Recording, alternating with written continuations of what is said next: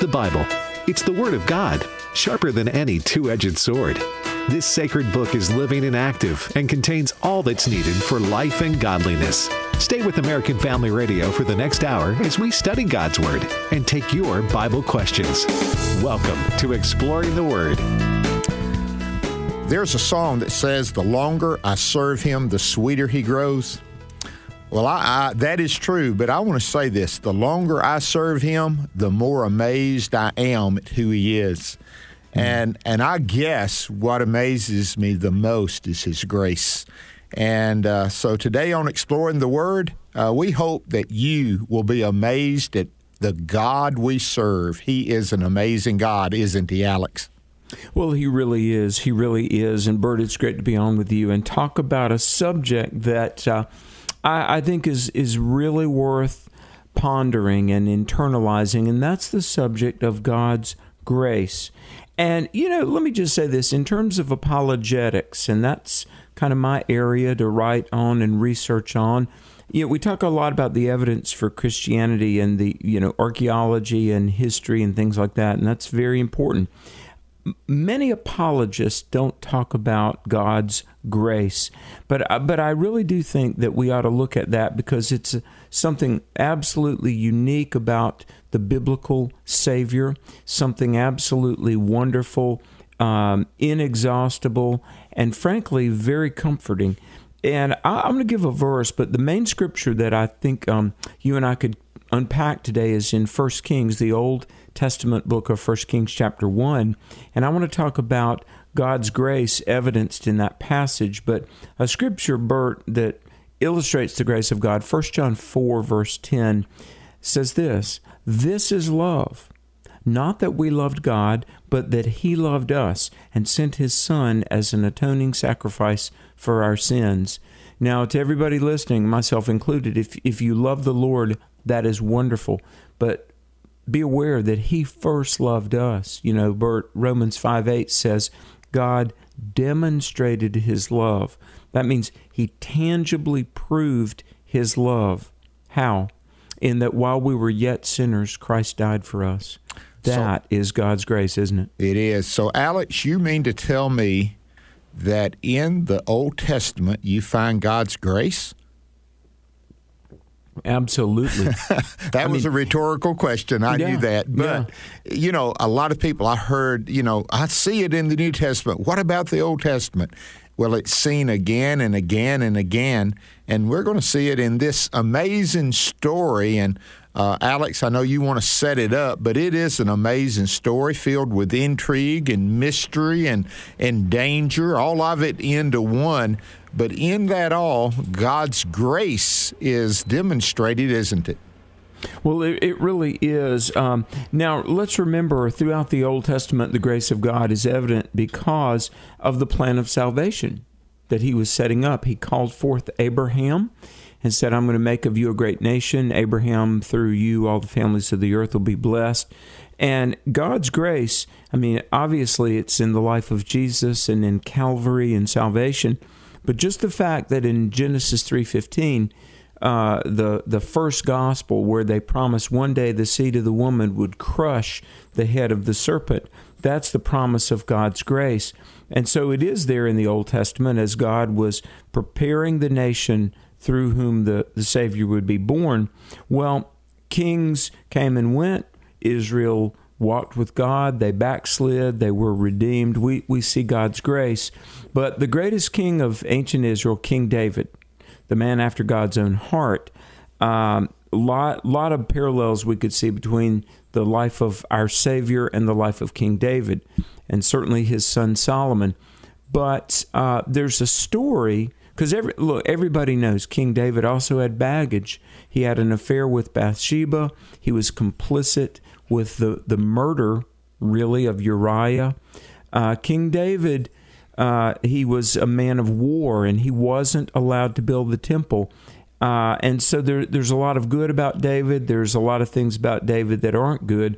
But I was reading this the other day, Bert, and 1 Kings chapter 1 is kind of a famous story. Let me set this up, and then let's talk about the grace of God, because you might not immediately see this, but I would submit God's grace is present here. King David is old, and apparently it's a cold night, and he's near the end of his life, and to our sanctified ears, this is going to sound really strange, but it's in the Bible.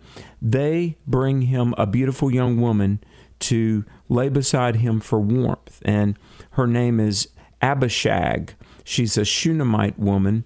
And hey, by the way, let me just parenthetically say this. If you read Song of Solomon, there's a Shunammite girl, and Song of Solomon pictures beautiful, pure love, marital love.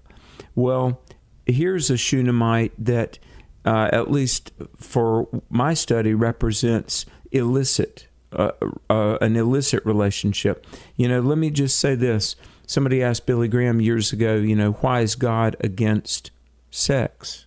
And Billy Graham said he's not. He gave it to the human race, but God loves us enough that he gave an appropriate context for that to be expressed. And it's a wonderful, safe sanctuary called marriage.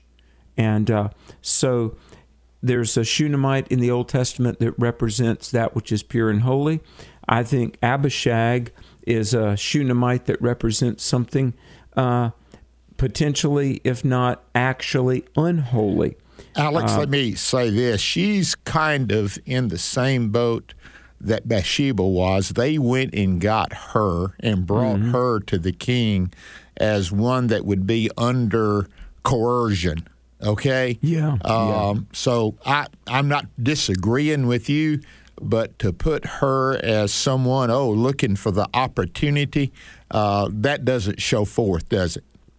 No, it doesn't. And power used inappropriately, both with Bathsheba and with Abishag being, like you said, coerced.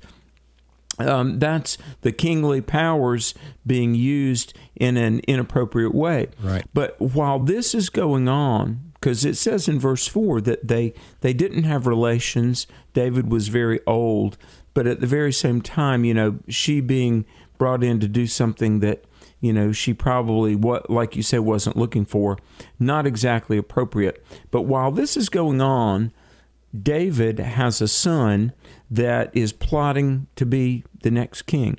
Adonijah, whose mother was Haggith, Haggith, he says, I'm going to be the king. So he makes chariots and a parade for himself, 50 men, and it's this public thing where he's riding through the kingdom with an entourage, and presumably everybody is going to say, wow, well, this must be the next king. And he's the younger brother of Absalom. Yeah, that's interesting, isn't it? That would run. Do you think it names the mother? And I'm just throwing this in. Remember where we are in our story.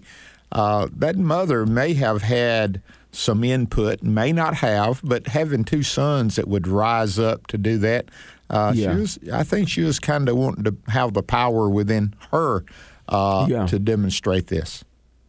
Yeah, I think so, because remember the rebellion that took place under Absalom, and then, of course, Absalom died a very unfortunate death, but Adonijah is going to make himself king. He gets Joab and Abiathar the priest, and they give their support. It's interesting, Nathan and Zadok, who are the conservative biblical preachers in town, they don't side with Adonijah. In fact, they're not even invited to get into his entourage. But Adonijah builds this coalition. And then he makes this public sacrifice of some livestock, as if it's got the sanctioning of God. And let me just say, I don't want to get too much off track, because God is going to intervene with this usurper of the throne. But you know what? In our day, Bert, we've got people that do things with great pomp and fanfare, and even tack some religious language on top of it. But just because there might even be some clergy and a prayer and something that has the outward machinations of spirituality, that doesn't necessarily mean it's biblical or of God, does it? It does not. And again, you've got to look at the meaning, the purpose. You got to look under the facade. You've got to look deeper. Even when Jesus was shown, it was demonstrated that God was taking him. He was the one. When Jesse had his sons to be looked at by Samuel to see who would be the next king, God said, Samuel, don't look on the outward appearance. Look on the inside. Look at that heart of that person. So just because it looks good on the outside does not mean that it's the right thing on the inside, Alex. Exactly. Folks, we're kind of setting up what's going on in 1 Kings chapter 1, and then we're going to pull out at least a half a dozen examples of God's grace mightily set forth in this scenario. But let me say this. As Adonijah is plotting to become king, David is old, David is elderly. David's got, probably health issues at least. So the kingdom is in a tenuous position.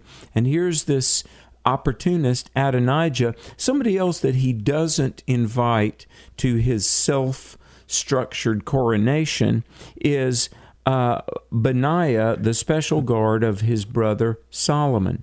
So notice the people that are not really a part of this. Bathsheba, David's wife, Nathan, a very godly, discerning prophet, and then any of the people that would potentially be loyal to Solomon. Now, if you know your biblical Israeli history, Solomon is going to be the king after David. But right now, by verse 10, that seems to hang in the balance. But you know who sees all this going on behind the scenes? And I would encourage everybody, because we're living in a time in our own nation of wokeness, opportunism, spreading hate about our country, many people repudiating the very foundations that this godly nation was originally built on. Then, as now, God sees it all. The things behind closed doors, the things done in secret, the things done from a heart with wrong motives. The Holy Spirit knows about this, doesn't he, Bert? He does, and he is active in it. And the man that went to see David to correct him after the sin with Bathsheba in Uriah, guess what? He uses him now not to correct him, but to warn him and say they're going in the wrong direction. Nathan is a man that God uses to correct, but also the man he uses to warn and share, and also a plan. He has a plan. Nathan doesn't go in not knowing what to do. He goes in knowing we've got to do something, and he has the knowledge wherewith to do it. And so, Alex, God made this known to Nathan. Nathan says, we can't let this happen because this is not God's will. That's the bottom line. Is this where God's direction is leading, or is this a usurper? The whole idea was Adonijah was a usurping authority person, and so the time to act was now. And so sometimes the acting is very important, and the timing of it. And I would say this also, the individuals that's involved in it are there to correct and to do God's will. That's exciting. And we're going to see more about this story and the grace that is revealed in this as we come back for more of Exploring the Word. Now, back to the Bible study. You're listening to Exploring the Word on American Family Radio. It's about the cross. It's about my sin. It's about how Jesus came to be born once so that we could be born again. It's about the stone. You know, one day believers are going to hear those words from the Lord, "Come, ye blessed of my Father, inherit the kingdom prepared for you from the foundation of the world." Welcome back to Exploring the Word. Alex and Bert here, and you're listening to the American Family Radio Network. We're talking about the grace of God and pulling out some lessons about God's grace from what might be a little bit of an unexpected source, but I think you'll see vividly why we are pointing out the examples of God's grace from 1 Kings chapter 1. And I want to finish really setting this up. But Bert, I'm reading this. Here's King David. He's old. Adonijah. Listen, politically, publicly, and spiritually, he's trying to show that he's got to be the man. He's got this entourage. He's put a cabinet together, going to parade it through the streets.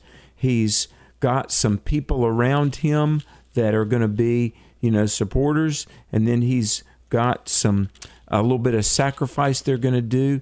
I mean, he's declaring, but God has other plans. But let me say this. Already, even if we didn't have the rest of 1 Kings chapter 1, 11 and following, which we do, I mean, there's enough for a movie script right here, isn't it? It is. It's filled with intrigue, and it's action-packed as well. And when we get Benaiah, you was talking about Benaiah earlier. When we get Benaiah in there, we have some violence a little bit. This guy, now, who is this Benaiah? I wanted to make sure I had the opportunity to share with you.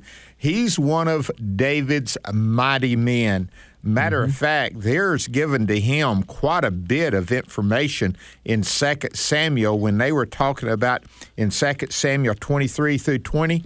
He's the man that was jumped in a pit with a lion on a snowy day and walked out to live to tell about it.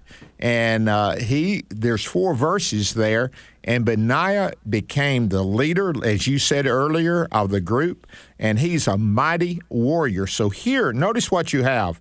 You have Nathan the prophet, who is bold, but also sensitive to the Holy Spirit. We have Bathsheba, who has been given the promise and heard the promise that her son Solomon would be the king earlier.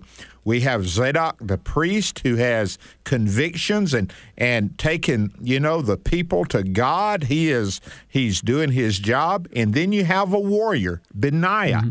That is a holy security detail. It is. That's a holy host, Alex. And so these people take action. And you were talking about in our day. I believe it with all my heart. God lines up certain people with certain credentials, with certain qualities, but all have to have courage. All 4 of these individuals demonstrate great, great courage, and we need some of that today. Well, absolutely, absolutely. And so you see the players here, and Benaiah, like part of Solomon's, bodyguards or security detail, and twice in the life of the kingdom. I mean, certainly there were more times that Nathan was used by God, but 2 very prominent times in calling out David's sin regarding Bathsheba. Nathan famously went in and said, "Thou art the man." And now he's going to go before Bathsheba, and then together they will go in front of King David. In a way, God used Nathan to help save the king and now the kingdom, to bring David under conviction, and now to bring awareness about this coup attempt in process. And Bert, if a filmmaker ever did a movie of this, couldn't you picture Nathan himself old now? Yeah. He's praying, and God reveals to him what's going on. Verse 11, I want to read some of this. Then Nathan asked Bathsheba, Solomon's mother, "Have you not heard that Adonijah, the son of Haggith, has become king, and our Lord David knows nothing about it? Now then, let me advise you how you can save your own life and the life of your son Solomon. Go into King David and say, 'My lord the king, did you not swear to me, your servant?'" This is Bathsheba. David is her husband, but she's also a subject of this kingdom. "Surely Solomon, your son, shall be king after me. See, David had made a promise, and he will sit on my throne." And probably there was a wise pause there. "Yes, I did promise you that." Okay, verse 13, "Then why has Adonijah become king? While you are still there talking to the king, I will come in and add my word to what you have said," Nathan promises.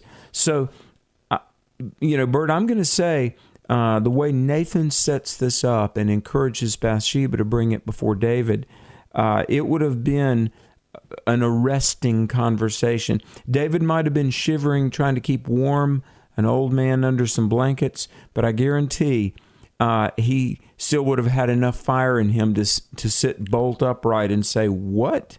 Yeah. And so this conversation that Nathan is coaching Bathsheba to have, it would have put David on red alert very quickly, wouldn't it? It would not. It would. And then also I would say this is in front of two witnesses. You see, Nathan knew what was demanded of God, in the face of witnesses. So here is Bathsheba going in, and then Nathan comes in, and it is backed up to witnesses. And then you have Abishag, who is there in verse 15. Now, the king was very old, and she was there serving him. She was waiting on him. She was serving as a nurse as well. She had multiple tasks. And so she was there to observe it and see it. So not only is it intrigued, but I would say it was very well thought of through a legal process, Alex, so that witnesses could be confirmed. And so she goes in. She does exactly what she meant to do, and David welcomes her. And what is your wish? What do you desire? So David makes himself open to her. That relationship was such that Nathan knew that it was best for Bathsheba to go first, not only as the mother of Solomon, but I think also as someone that David loved and cared for. Well, and doesn't this in a way remind you of Esther going in before the king? It does. I thought of that, yes. And, Nathan and Mordecai had similar ministries in this context. Okay, Esther and Bathsheba had similar ministries. David and Artaxerxes both responded. And here's the thing, periodically, God's plan of salvation had to be preserved. Satan has always been trying, whether it was through somebody like Haman or now Adonijah, Satan has tried to derail God's plan of salvation. But Bathsheba goes in and she says exactly the right things. I mean, she goes in there, Adonijah is all about this. Now listen to this in verse 19. Adonijah has sacrificed great numbers of cattle, calves, sheep, invited all the king's sons, Abiathar the priest, and Joab the commander of the army, but he has not invited Solomon your servant, my lord the king. This is Bathsheba talking to David. The eyes of all Israel are on you, to learn from you who will sit on the throne of my lord the king after him. Otherwise, as soon as you die, as soon as you are laid to rest with your ancestors, I and my son Solomon will be treated as criminals. In other words, so she's giving him incentive to act, first of all, because Adonijah is acting in rebellion. Secondly, if this thing goes public and you don't do anything about it, that would really, what she's essentially saying is, look, your last great act of leadership, you don't want to fail at. And by the way, David, if you ever did love me and your son Solomon, help save our life, because the minute you die, we, having sided with you, we're going to be enemies of the state if Adonijah becomes king. I mean, there's a lot at play here, isn't there, Bert? There is, and Nathan is waiting in the wings. He's waiting for his cue. He knows when to go in, and I love the way verse 22 says it. And just then, when and while she was still talking, Nathan the prophet also came in, and they announced him. Here is Nathan the prophet. Now, two people that go back to identifying David's sin. Now, get this in mind. And then this comes along, and they're identifying the sin of his son, what he's doing. And so, Alex, the intrigue is there, turning the tables, as you said, about a movie script. Those of us that are old enough to appreciate Alfred Hitchcock and his movies and the master storyteller, the twist that he has on it. This is the twist. These two people, Bathsheba and Nathan, connected with that horrible, hideous sin, is now here to look and to help David in restoring, or it really is restoring, because his son Adonijah is ready to take over, and it's not God's will. So here comes Nathan in, and he affirms what Bathsheba has said. That's the two witnesses, Alex. Well, and let me say this. We're to be wise as serpents, but as harmless as doves, Matthew 10:16 says. Okay, Adonijah has been plotting and scheming. He's got his little plan he's working out. But I want to tell you, Nathan and Bathsheba, brilliantly, they've got their punch list too. And you're right, just at the right moment, Nathan comes in. And I've got to believe he was probably outside the door listening, I'm sure praying. Verse 22, while Bathsheba is still speaking, Nathan comes in. All right. This is amazing, Bert, because you think about this. Years have gone by. Here's King David as a young man, took Bathsheba, had Uriah killed. Now Solomon is a beloved son, because you remember Bathsheba's child out of wedlock died, and David mourned that child. And we're talking about grace. What if years prior, or years ago, what if Bathsheba, now she's old herself, older at least, but what if she said, decades ago, this is the man responsible for my husband dying. Well, I'm going to just let it play out, and his beloved son Solomon will die. It's payback, turnabout is fair play, but she didn't do that. And here's Nathan. I mean, you think about this. Here's the pastor that had to call out my adulterous husband. And, think about three people with history. King David, godly, wise Nathan the prophet, Bathsheba, who in many ways was a victim, because David, you talk about abuse of power, sexual harassment. She did become the wife of David, and I'm sure there were many blessings that went with that. But, in a way, she got pulled into his orbit because of his lust. Talk about three people with lots of history and even some baggage, and yet to save the kingdom, really to keep the plan of salvation. There's more going on here than they even realize. But here's the thing. Nathan comes in, says, David, have you declared Adonijah to be king after you? Because this is what's happening. He's gone down, sacrificed, invited the king's sons. Right now they are eating and drinking with him, saying, in verse 25, long live King Adonijah. But me, your servant, and Zadok the priest, and Benaiah the son of Jehoiada, and your servant Solomon, he did not invite. Is this something my lord the king has done without letting all the rest of us know who should sit on the throne? And King David says, call in Bathsheba. So she came in, and verse 29, David promises. He's making a vow here.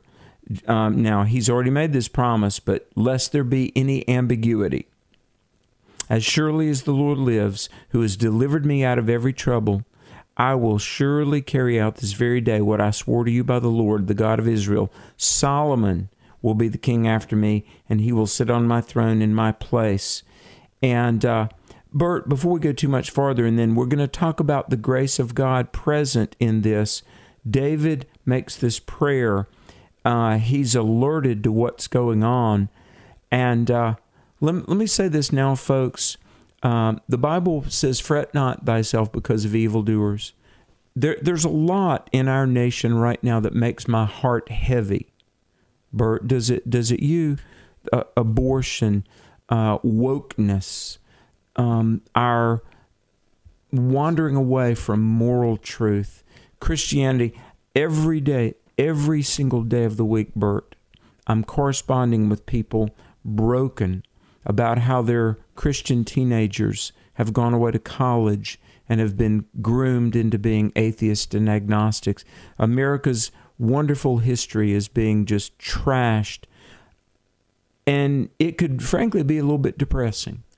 But I want to say, everybody, God sees, God knows, and just like Adonijah and his retinue were off eating and drinking and celebrating the kingdom that they've plotted how to steal, God's got an intervention coming.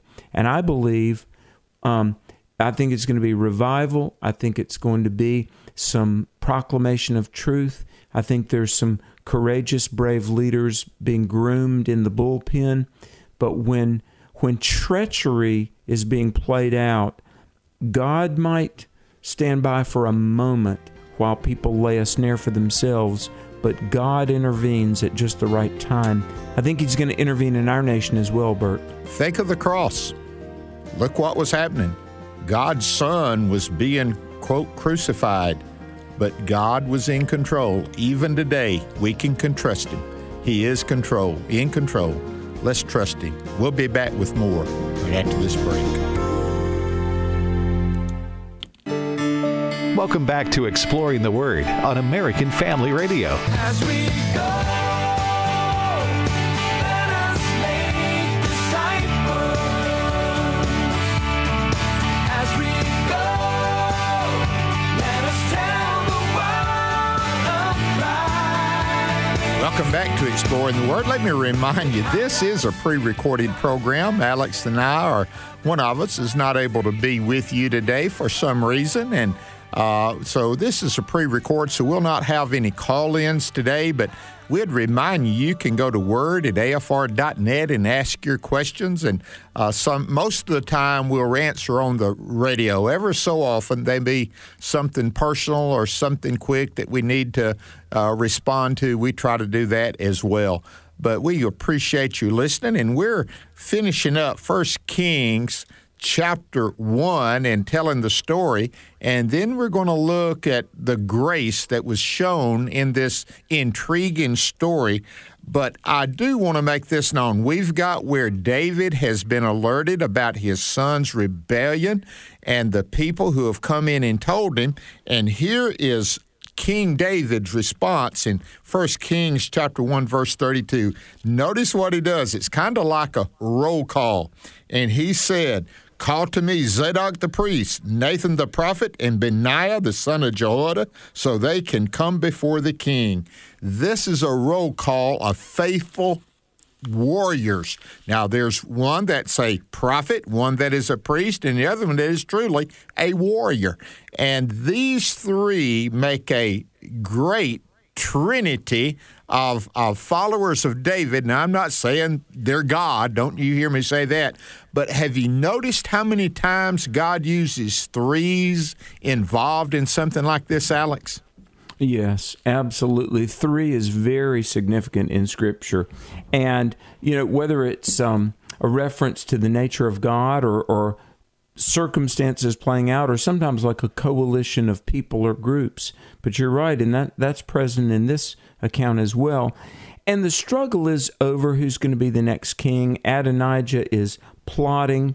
And I'm going to finish kind of setting this up, and then I want to draw some lessons for ourselves from out of this. David is reacting. He says, okay, no, Adonijah is not going to be the king. Solomon is, and you've got my word on that. And so they've got their own, like beginning in verse 38, they've got their own kind of ceremony, you might say. Zadok, Nathan, Benaiah, and also some migrants that are really Jewish proselytes are mentioned. The Kerethites and Pelethites, if I'm pronouncing that right, went down and had Solomon mount King David's mule, and they escorted him. Okay, so there's their own entourage after Adonijah's, false, fake entourage. Zadok the priest took horn from the oil of the sacred tent, anointed Solomon. They sounded the trumpet, and everybody knows Solomon is going to be king. So Adonijah, I'm picturing this dinner they've thrown. They've got a catered celebration dinner, and there with him. And what's all this noise we're hearing? And Jonathan, the son of Abiathar, the priest, comes in. Adonijah says, "Come on in, a worthy man like you must be bringing good news." "No," says Jonathan. "What I'm here to tell you is that Solomon is king." Now, Adonijah, in fear of Solomon, grabs the horns of the altar. "I'm a dead man. Solomon is going to be king, the son of Bathsheba, and I, the son of Haggith, am not going to be king." But Solomon says, "No, I'm king, but here's the thing. As long as you're not going to be an insurrectionist or a usurper, I'm not going to hurt a hair of your head. Go on home." Now, we're really abbreviating what truly could be an incredible novel or movie. Yeah, you're right. So much, and the rest of the story. You read.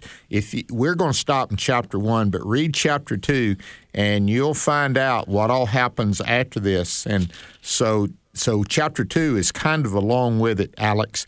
But you're exactly right. When God intervenes, He intervenes with these people who have strength and a plan, and it makes everything else pale. And but Solomon's a fair man. He gives his brother an opportunity to recant and prove himself, doesn't he? He really does. He really does. And that's grace, wouldn't you say? That exactly. Talk about grace. Go ahead. Yes. Well, I want to pull out really about 8 examples of the grace of God. Do you remember that old hymn, "Wonderful Grace of Jesus, greater than all my sin, how shall my tongue describe it? Where shall His praise begin?" Okay, the grace of God, folks, the plan of salvation, in spite of Satan's repeated attempts to leave the human race without a redeemer. And remember, Israel was birthed, Israel was called into the land, all those sacrifices in the temple that were the temporary covering of sin, they pointed to Jesus, who would die on Calvary, rise from the dead. His blood would be the permanent eradication of sin. All right, it's all because of God's grace. And today, you and I, we can know that we're saved. We can not only have a home in heaven, but the presence of the Lord all through life down here.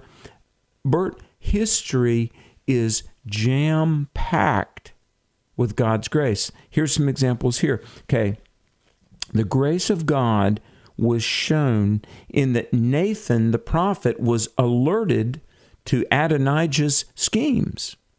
Praise God that the Holy Spirit spoke to Nathan about this. I think God's grace was shown in that Nathan, he might have said, I'm old. I don't need this drama. At this part in my life, what's going to happen is going to happen. No, Nathan was willing courageously to go.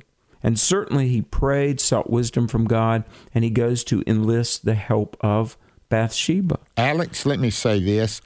Grace and wisdom here in this story are parallel with one another. Not only grace, but through grace, wisdom is given, again, to Nathan, but I would say to Bathsheba and to Zadok. It's demonstrated that grace is shown along with wisdom. Amen. Amen. And let me say this, regardless of what Abishag's duties were, I got to tell you, let's say she was just a nurse and nothing more, but she's young, she's beautiful. There ain't a wife who's ever lived that's going to enjoy the fact that the husband is laying there getting doted on by a pretty young girl. And yet, God's grace is shown in that Bathsheba cared enough about David, his legacy. She seeks an audience with David, and she goes in, even in the presence of Abishag, and God's grace is demonstrated. Okay, here's David, Bathsheba, and they go way back, and Nathan. My goodness. I think about this, Bert. You remember Mary and Elizabeth? Okay, Mary is the mother of Jesus. Elizabeth is the mother of John the Baptist. I've often thought how there's never been two expectant mothers in all of history that had more to talk about than Mary and Elizabeth. Well, here, David, Bathsheba, and Nathan. Talk about a group with a lot they could discuss over coffee. Boy, they've got a lot of history under the bridge, don't they? They do. And they gather to plan how they're going to courageously stand up for God's truth.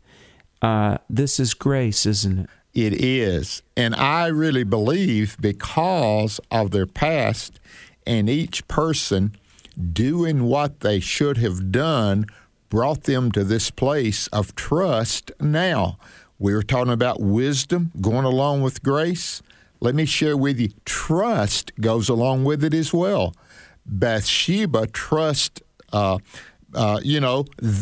what Nathan was telling her was true. She also went in to King David trusting that Nathan was going to come in and do what he said he would do. So this grace is built from God to each one of these to trust one another as they trust God to bring it about. So again, so much character and so many of the characteristics of God are being demonstrated in this story, Alex. Well, it's been said, and I think this is attributed to George Washington, that friendship is a plant of slow growth. And friendship should not be like the grass of a summer afternoon, but an oak tree that can span for centuries. And let me encourage people, even, look, in life and certainly in church work, sometimes you get sideways with people. And, Bert, I've had people say things, traveling, you speak in 2,000 churches, you hear a lot of stories, and somebody will say, well, we had such and such happen years ago, and I know they're going to heaven, so am I, but I'm just never going to speak to them again. Look, don't be that way. If you're born again, we are all going to be in heaven. And I have found along the journey of life, you ought not burn any bridges, because eventually your path and somebody else's path is going to intersect again. and I think about it. Guaranteed. And look, we all need each other. The body needs the body. And I'm so blessed. I meet people that were friends of my parents 50 years ago, and now they're colleagues and friends in my life, And I don't know, when I see David, Bathsheba, and Nathan gather here, and they're talking about the plan of God, the kingdom of Israel, and ultimately the lineage that would lead us to the Bethlehem manger, the Savior. God's grace is demonstrated. They have an opportunity to intervene. David, by God's grace, is given an opportunity to intervene and save his kingdom. And God's grace is shown in that Solomon, the son of Bathsheba, this is God's plan anyway, because Solomon will build the temple. David might have accumulated the lumber and the raw materials, but it's going to be Solomon that's going to build the temple, not Adonijah. But Solomon was successfully anointed as king. He was. Alex, let me add one more. The grace is demonstrated again and again, but I'm looking at other things that come along with grace, and here's another one. We talked about wisdom. We talked about trust. The promises of God. Here it is, the promises of God. What were we talking about? That the Messiah would come from the lineage of David. We're talking about the promise that was given to Solomon. So this grace is connected to the promises of God. And in our lives, I would say the same thing is true. God's grace demonstrated to us comes to us because of the promises that God has made to man and to those that would trust him. So here, God's grace shown to David, keeping his promise. God's grace shown that David was the anointed king, keeping God's promise, all under the grace of God.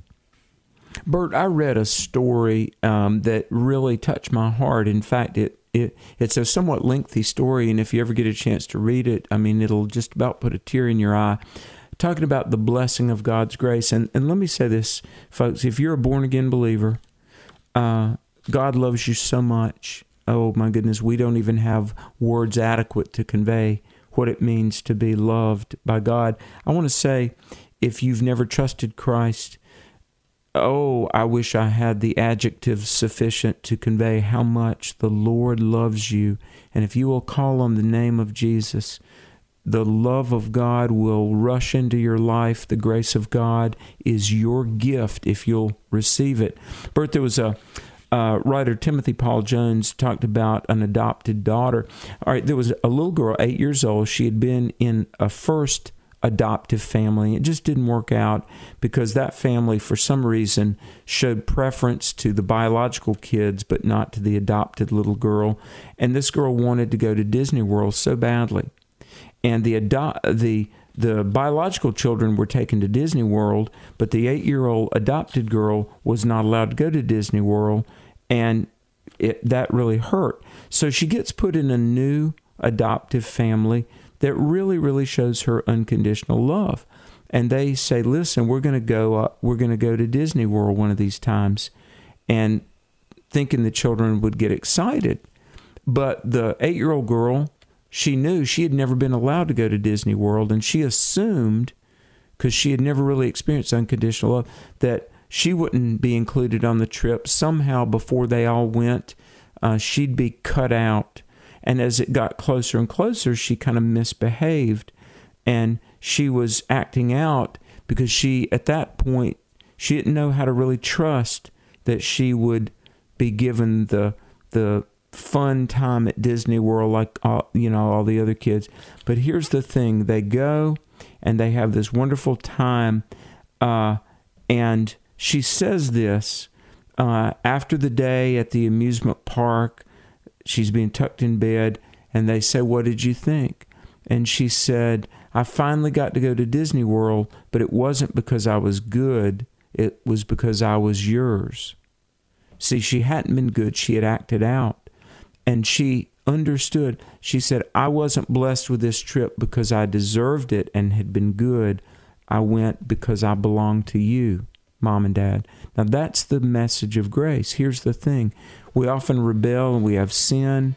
We don't believe. We don't trust. But here's the thing. God loves you not because you're good. God loves you because if you're a believer, you are His. And that is grace. And that grace is available to you. And let me just suggest, if you haven't experienced that grace, there's a number you can call, 888-NEED-HIM. These are our partners in ministry. They'll take time with you and talk with you and help you come into that relationship where you're His, because you and I, can never be good enough to deserve it. But He loves us that He might give it. Come to Christ. Thank you, Alex. Thank you for that grace that is shown to us. Amen. Amen. Amen. Folks, thanks for listening to Exploring the Word. Tell somebody about Exploring the Word. Most of all, tell everybody about Jesus.